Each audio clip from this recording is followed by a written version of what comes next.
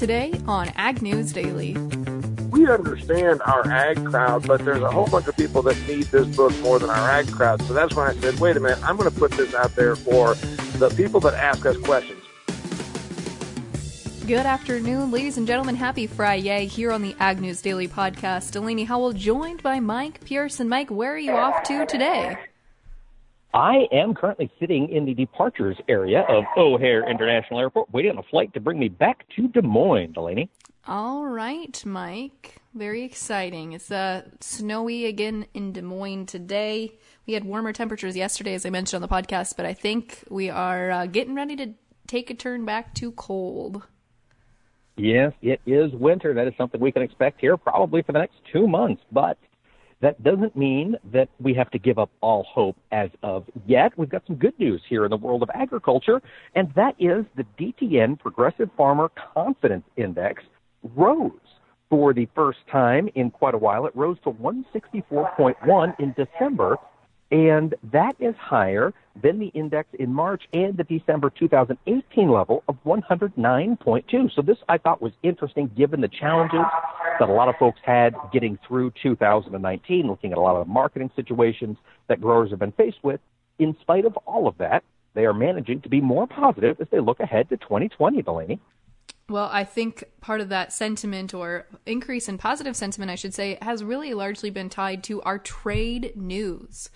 We are going to see President Trump officially sign the USMCA into agreement on Wednesday during a ceremony at the White House. And of course, we are still waiting to see Canada ratify that agreement, but it's expected to be a pretty smooth process on their end. Okay, so we don't have a timeline yet for Canada. We're just hoping they're going to get through it here shortly. Yes. Yep, we don't really have a real timeline as of yet. Okay, well, I've got other trade news while we're talking the trade conversation, and that is that the Wall Street Journal reported earlier today that officials in India and the U.S. are working on a limited bilateral trade agreement. It is expected that this might be unveiled during a visit by President Trump here in the next few weeks.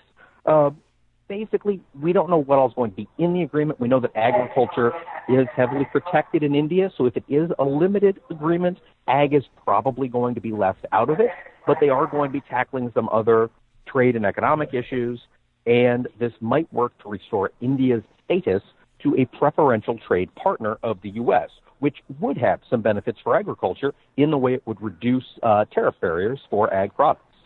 Yes, and it sounds like the U.S. is not the only ones that are lining up to create a free trade agreement with India. It appears that President Bolsonaro, Brazilian's president, arrives today into the country of India to discuss, amongst other things, agricultural trade as part of their primary discussions, and also looking at enacting a free trade agreement between Brazil and India. So it seems we may have some competition there as well. Yeah, and, I think it's interesting. 10, 15, 20 years ago, the world looked to China as the next growing agricultural powerhouse, or at least agricultural demand driver. They had a massive population. Their wealth was beginning to grow. All of these factors came together, which said China's going to need more food. Now I think we're seeing the same thing take place with India. Their growth has been fairly substantial for the past several years. Their new prime minister has been working to modernize a lot of sectors of that economy. And I think now global ag players, the U.S. and Brazil most notably, are looking out at that country and saying, hey, we can get our foot in the door here. We'd make sure that when they do go looking for food, they turn to us first. So I think this is a good sign. Yeah, and I focus on India a lot when I speak to different agricultural groups just because it's so different. I mean, it's a 1.3 billion population. You look at the breakout of religious and ethnic groups within India, and I always use this in my speech, but basically there's about 20% of the population, let's say, that eats beef, because obviously there's a big population there that's Hindu, and the cow is sacred for those people, but about 15 to 20% of their population, we suspect, eats beef, and that's almost equal to the entire U.S. population. Yeah, in fact, it is larger. So it's fascinating, and India is one of the world's largest beef exporters, and has been for some time. Of course, the product they are exporting isn't the traditional beef that we look at. It's rather water buffalo, which comprises the majority of the Indian dairy industry, and it's what they're exporting over the Himalayas into China. It is certainly interesting, that's for sure. Well, with that tag into China, I've got some news here, probably not super relevant today to American agricultural producers, but I think it's perhaps a sign of what might be to come with the spread of African swine fever in China. It was announced earlier today that big ag player Louis Dreyfus, one of the ABCDs of agriculture, announced earlier today that they are going to develop an aquaculture and plant-based energy production facility as part of a joint venture in China. Basically, they're effectively going to be looking at some type of ethanol production. We don't have much detail, whether it will be corn, whether it will be sugarcane, whether it will be starch-based ethanol. We don't know yet, but it's some kind of bioenergy production in conjunction with aquaculture. Now, there haven't been a lot of major investments in the aquaculture space in China. Most of China's fish is either farmed conventionally or obviously fished from the ocean and rivers, but there is quite a taste for fish over there. And if aquaculture can take off as a protein substitute, as if their hog herd does take longer than expected to rebuild, this could be a sign that maybe we're going to have to ship more bean meal over to China to feed their growing fisheries, Delaney. We don't have a timeline for this project. Right. We don't yet know exactly how much they're going to spend. Well, I guess we do. Total, they're going to spend about $1 billion in this investment. We don't know how much Louis Dreyfus is going to spend versus their Chinese partner. Well, this could certainly help them get to that 80 billion target mark that they've put in place. Well, yeah, if they do need to, if they can get aquaculture ramped up shortly and, really start feeding a whole lot of fishies, yeah, that could be definitely part of the puzzle. It could indeed. Another part of our trade puzzle for the U.S. could be the UK. We saw Queen Elizabeth II on Thursday give her formal approval to the legislation pulling Great Britain out of the European Union, and we are going to see that officially happen, that Brexit, or exit if you will, happen on January 31st. And of course, President Trump is very excited about this, as well as other top chief agricultural negotiators, saying that this is going to be a very important step for Britain and for the U.S. to eventually put together a free trade deal between those two countries. Yeah, and so, Delaney, I'm kind of confused. And if you're reading an article about this, you could perhaps shed some light on it. My understanding is that on the 31st, so the UK has already said we're done on the 31st. On that date, the EU will vote. Do they do a soft Brexit and sort of pull out gently with more strings between the two countries, or do they do a hard Brexit? Is that your understanding, that on the 31st the EU is voting to decide what to do? My understanding is that it's kind of already a done deal. Okay, so on the 31st, it's just boom, pull the plug, they're done. That's how I understand it, but we'll do a little more digging into that to make sure I'm going to fact check that. Okay, perfect. Good to have some facts. Delaney, I am all out of news. Should we get to the markets, or do you have any more stories we need to cover? Well, I was just going to share some quick estimates from Informa that got released this week, looking at planting acres, yes, already in spring of this year. We saw Informa estimate that the U.S. 2020 corn crop will be at about 93.4 million acres, up about 4 million acres from this past year in 2019. The soybean crop is expected to increase pretty substantially as well, to about 86.5 million acres, up from 76 million acres in 2019. Wheat acres are expected to drop about 4 million acres, and cotton is supposed to remain pretty much the same. So it's going to be interesting. We're going to watch that, continue to see if indeed we are going to get that, especially in the soybean market, a substantial increase in acres. Yeah, that's surprising. That's higher than I've heard a lot of other folks estimate. I've heard roughly 94 million, corn acres, 84 million bean acres. So to go in with 86, that's a big number. That is indeed. Well, it certainly looked like the markets were seeing red today, Delaney, almost all across the board. Dairy was one of our lone exceptions. Should we jump in and see what happened today? Let's do it. In the corn market, March corn was down 4 3/4 cents at 3.89 even. The May contract down 4 1/4 to close the day at 3.94 1/4. Beans, another down day. The March contract dropped 8 cents, fell below that level of support we've been keeping an eye on at 9.02. Finished the day at 9.01 1/2. May contract down 7 3/4, finishing at 9.15 1/2. And in wheat, the March contract dropped 7 3/4 to finish at 5.72 3/4. The May down 7 1/2. closing the week at 571.5. Looking over at livestock mixed trade, I suppose, in live cattle, the February contract was up 17.5 cents at 124.85. April up 12.5 to finish at 124.30. In feeder cattle, the March contract dropped 85 cents, closing at 139.67.50. April down 97.50 to finish at 142.50.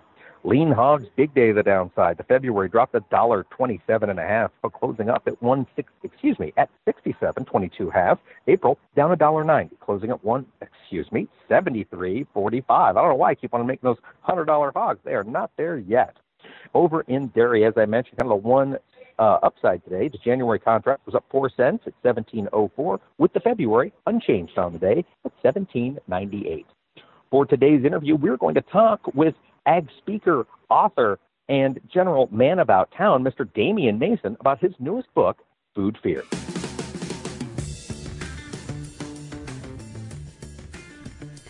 Well, we are joined today by fellow podcaster, agricultural speaker, and author now, Damian Mason. Damian, thanks for joining us today. How's it going? Delaney, Mike, thank you for having me on the show. Things are good. You know, I'm happy to be here, so happy to be alive. It's a new year, 2020. All's good. All is good. And Damian, as I mentioned there, you do a lot of public speaking. You're getting around talking to a lot of different agricultural groups. Tell us what you're hearing so far. I know we're only about a month into 2020, but what have you been hearing with your ear to the ground? Yeah, well, you know, there's always the same old thing. Ag people love to fester over what was, what will be, what will be, what will be. Just yesterday, I followed a person that did the Washington update, and any of your listeners that have gone to enough ag meetings, I think there's a staple, and Mike can probably attest to this. You need somebody to talk about the markets, somebody to talk about Washington, D.C., and somebody to talk about the weather. Pretty much every ag meeting since I was a little boy that I went to them, you probably got one or all three of those things. And what's funny is, the Washington thing, it's kind of like they read two articles and then said, well, probably what's going to happen is, and it's just more, you know, it could be any of the talking heads on the news, on the markets. You know, a guy like Mike Pearson probably has a pretty good handle on what's going on in terms of the marketplace right now, as far as pretending that we're going to know what's going to happen based on another trade deal 9 months from now. That's kind of speculatory. And then as far as the weather, I always tell my audiences, hey, I can do the weather. Don't even bother hiring that weather speaker. Here's the deal. We're going to have significant warming coming in late spring, and the jet stream is going to shift. And there's going to be a lot of moisture, and it's going to hold up planting progress in some part of the United States. And there's going to be a dry spell somewhere around July and August. It's going to put a scare in the markets. But you know what? We're going to be able to get through this season. It's going to harvest. Oh, and there's going to be an early snow probably in the upper Midwest. That's pretty much the same weather forecast that's been going on since the Farmer's Almanac first printed, and I can do it in my sleep. So what am I hearing besides those things? Some fear has subsided over trade deals, but I think there's a bit too much optimism over what that's going to do. As I tell everybody, you know, first off, a signed piece of paper, that's neat. Secondly, China cheats on every deal they've ever had. Thirdly, there's too many people that believe that because we signed a trade deal with China that they're going to just start buying a bunch of stuff. Well, they've been buying stuff off the global market, and we do live in a world marketplace. They were not fasting for the last 18 months. So whether they buy soybeans from us or from Brazil, it's still a world market, and that's why soybeans are still at $9.80. But I do digress.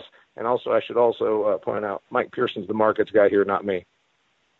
Well, but, you know, I think you've hit the nail completely on the head, and that's what we've seen happen in the soybean market. We've been talking about this for the past couple of weeks here on the podcast, Damian. But when you get out there, when you talk to growers, and you do a lot of work not just in agriculture, but in industries all across the country, you're meeting with both growers and consumers. And when you're out there working with consumers in particular, what are you hearing? What inspired you to write your book, Food Fear? My book, Food Fear, was written, originally I thought it was going to be for our agricultural people. Then it dawned on me that you and I already have those people pretty well figured out. You, me, Delaney, we understand our ag crowd, but there's a whole bunch of people that need this book more than our ag crowd. So that's when I said, wait a minute, I'm going to put this out there for the people that ask us questions. Every one of us three has been at some social event, some place where we were the only ag person. We were the token ag person there. And they said, hey, what's this thing about, you know, name the fill in the blank, this thing about China, this thing about the farm subsidies? What's this thing about hormones in the milk? And so that's why I wrote the book Food Fear, because I decided that you and I are already, we all know the ag thing. It's time for us to share this in straight, no-holds-barred talk with our consumers. So that's what Food Fear looks and sounds like to the person that picks it up. We talk about fads, fear, and finickiness in the first section, because those are the things that define food. We in ag think it's all about production. We've been focused on production for hundreds of years. Our consumers don't care about productivity.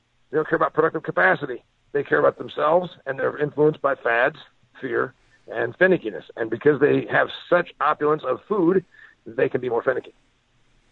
So, Damian, I am reading the book right now. I'm just gotten through that section, the fad, fear, and finickiness. But tell me about some of the research or the, I guess, storytelling side of things that went into writing this book, the process, I guess, of you putting together this book. Yeah, I started at the beginning of saying, okay, here's an industry that I know. I've been around my whole life, and I'm getting a degree, from Purdue in agricultural economics. So there's that.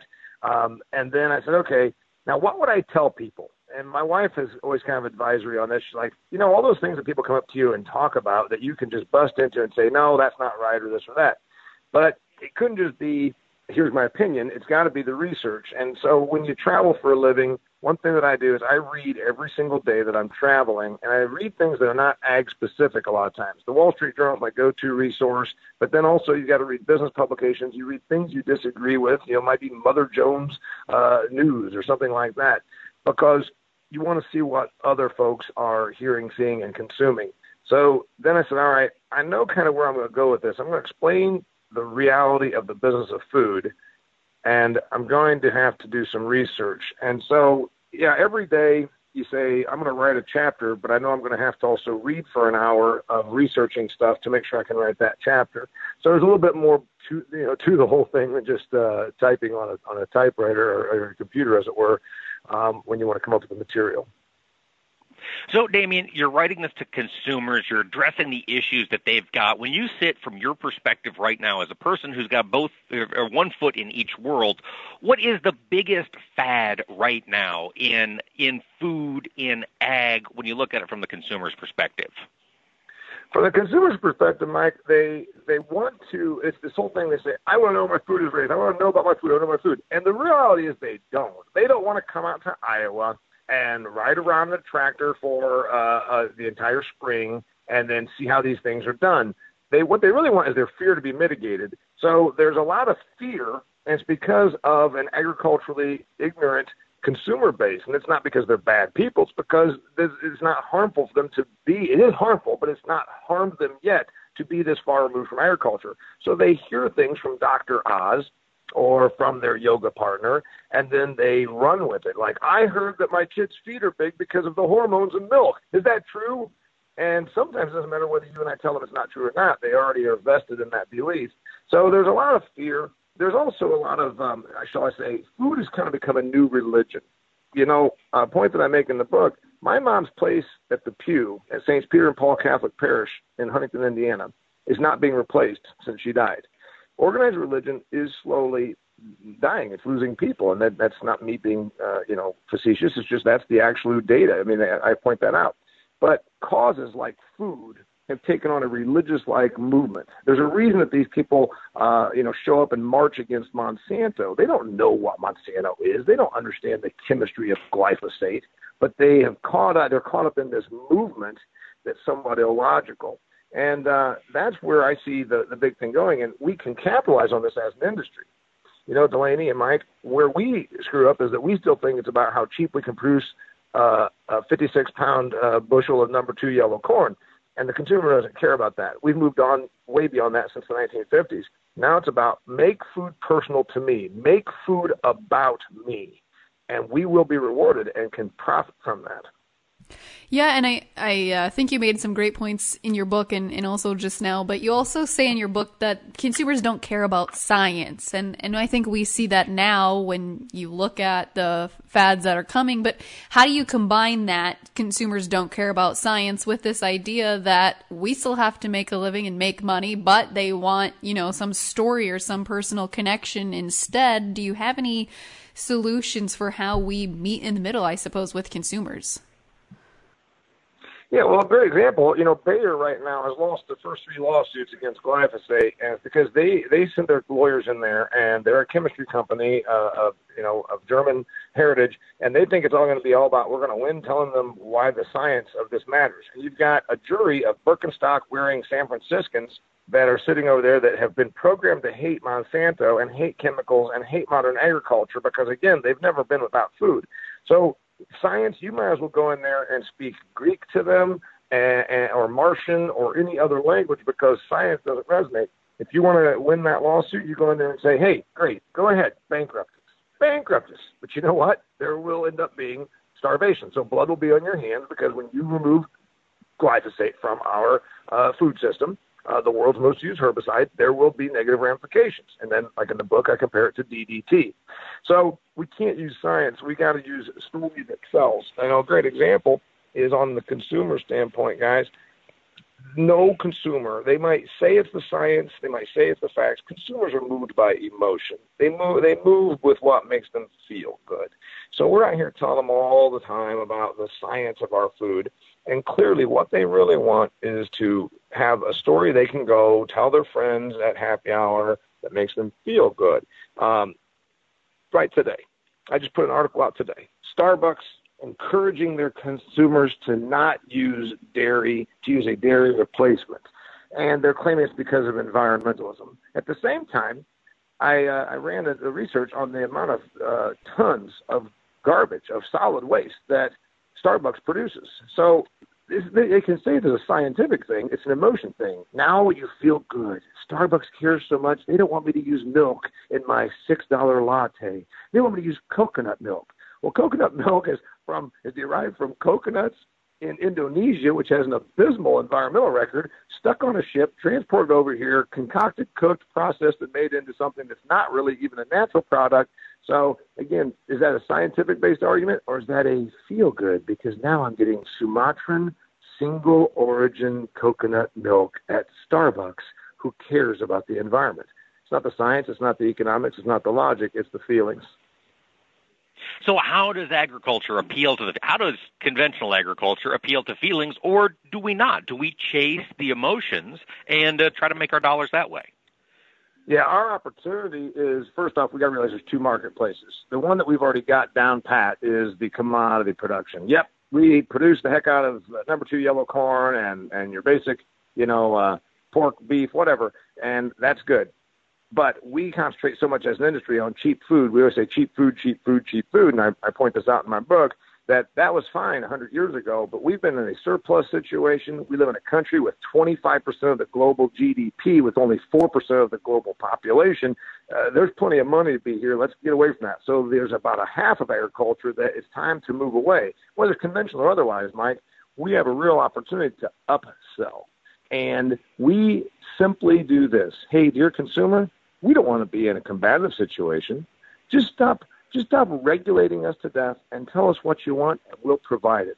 And I believe that we have a real opportunity in agriculture if we just say, hey, let's make this not combative. Let's just make this all about, but we always double down and say, here's what we're going to do. I just had a dairy farm the other day on Twitter where people love to fight because it's toxic, tell me that it didn't matter what was going to happen. They weren't going to change how they do business. And I'm like, and that's exactly the problem. We probably can win this whole thing very profitably by going about the angle of, yep, we're going to do commodity over here for the bottom half, and the upper half, we're going to continue to roll out feel-good story stuff. There's a reason that people are going and spending money at Whole Foods. It's not because of price. There ain't one product in the store aisles at Whole Foods that's the cheapest. There certainly is. Damian, thanks so much for joining us today. But before I let you go, let our listeners know how they can get a hold of your book, Food Fear, if they've got interest in reading it. Yeah, it's available on audiobook, ebook, and hardcover. You can find it at DamianMason.com. It's also on Amazon, but I'd prefer you buy it at DamianMason.com because that's straight to me, where you can also see my other stuff. You can check out my videos, Damian, D-A-M-I-A-N, Mason, like a bricklayer. A lot of good stuff, as you saw, Delaney. And, Mike, I'll get you a copy. Food Fights, Food Forward, I talk about where ag can win, as Mike just pointed out, on the things that we're so good at, the things that we're so amazing at. We have good trust. We have a consumer base that wants to come out to our operations and do that whole local and feel good, and we can really continue to win by doing some of those things. I talk about the reality of farming, and who farms, who does farm in this country, and the reality of what the old days looked like, and why 27% of China still is involved in farming when only about 1% of America is. So it's a lot of fun. It was a lot of work putting it together, but it's a great read about the business. And then, of course, I kind of map out what I see happening in the future. For instance, a merging of methods where organic, conventional, value-added, all those things come together as one and ultimately end up being good for our industry, good for our soil, and good for our profitability. Awesome. Well, Damian, we certainly appreciate you joining us today on the podcast. Thanks for having me, guys. Well, again, a big thank you there to Damian. Do check out that book if you've got any interest in reading it. It is geared more towards the consumer base, but it's definitely a good read for agriculture too, I think, at least, to get some perspective on maybe what those folks are thinking. Well, you bet. And I'm looking forward to my copy to show up in the mailbox so I can get up to speed on what all is happening, Delaney. If our listeners want to stay up to speed, they can, of course, check us out on the web. Visit our website at agnewsdaily.com. Listen to our past episodes as well as get connected to the other podcasts on the Global Ag Network. And, of course, interact with us on social media. Find us on Facebook, Twitter, what's the other one? Instagram. Just search for Ag News Daily. I wanted to say LinkedIn, but we're not on LinkedIn. We are on LinkedIn. We just don't do a whole lot with it. Oh, look at that. Find us on LinkedIn, too, folks. Just search for Ag News Daily in any of those places, and we'll show up. With that, Delaney, should we let the listeners go? Let's let them go.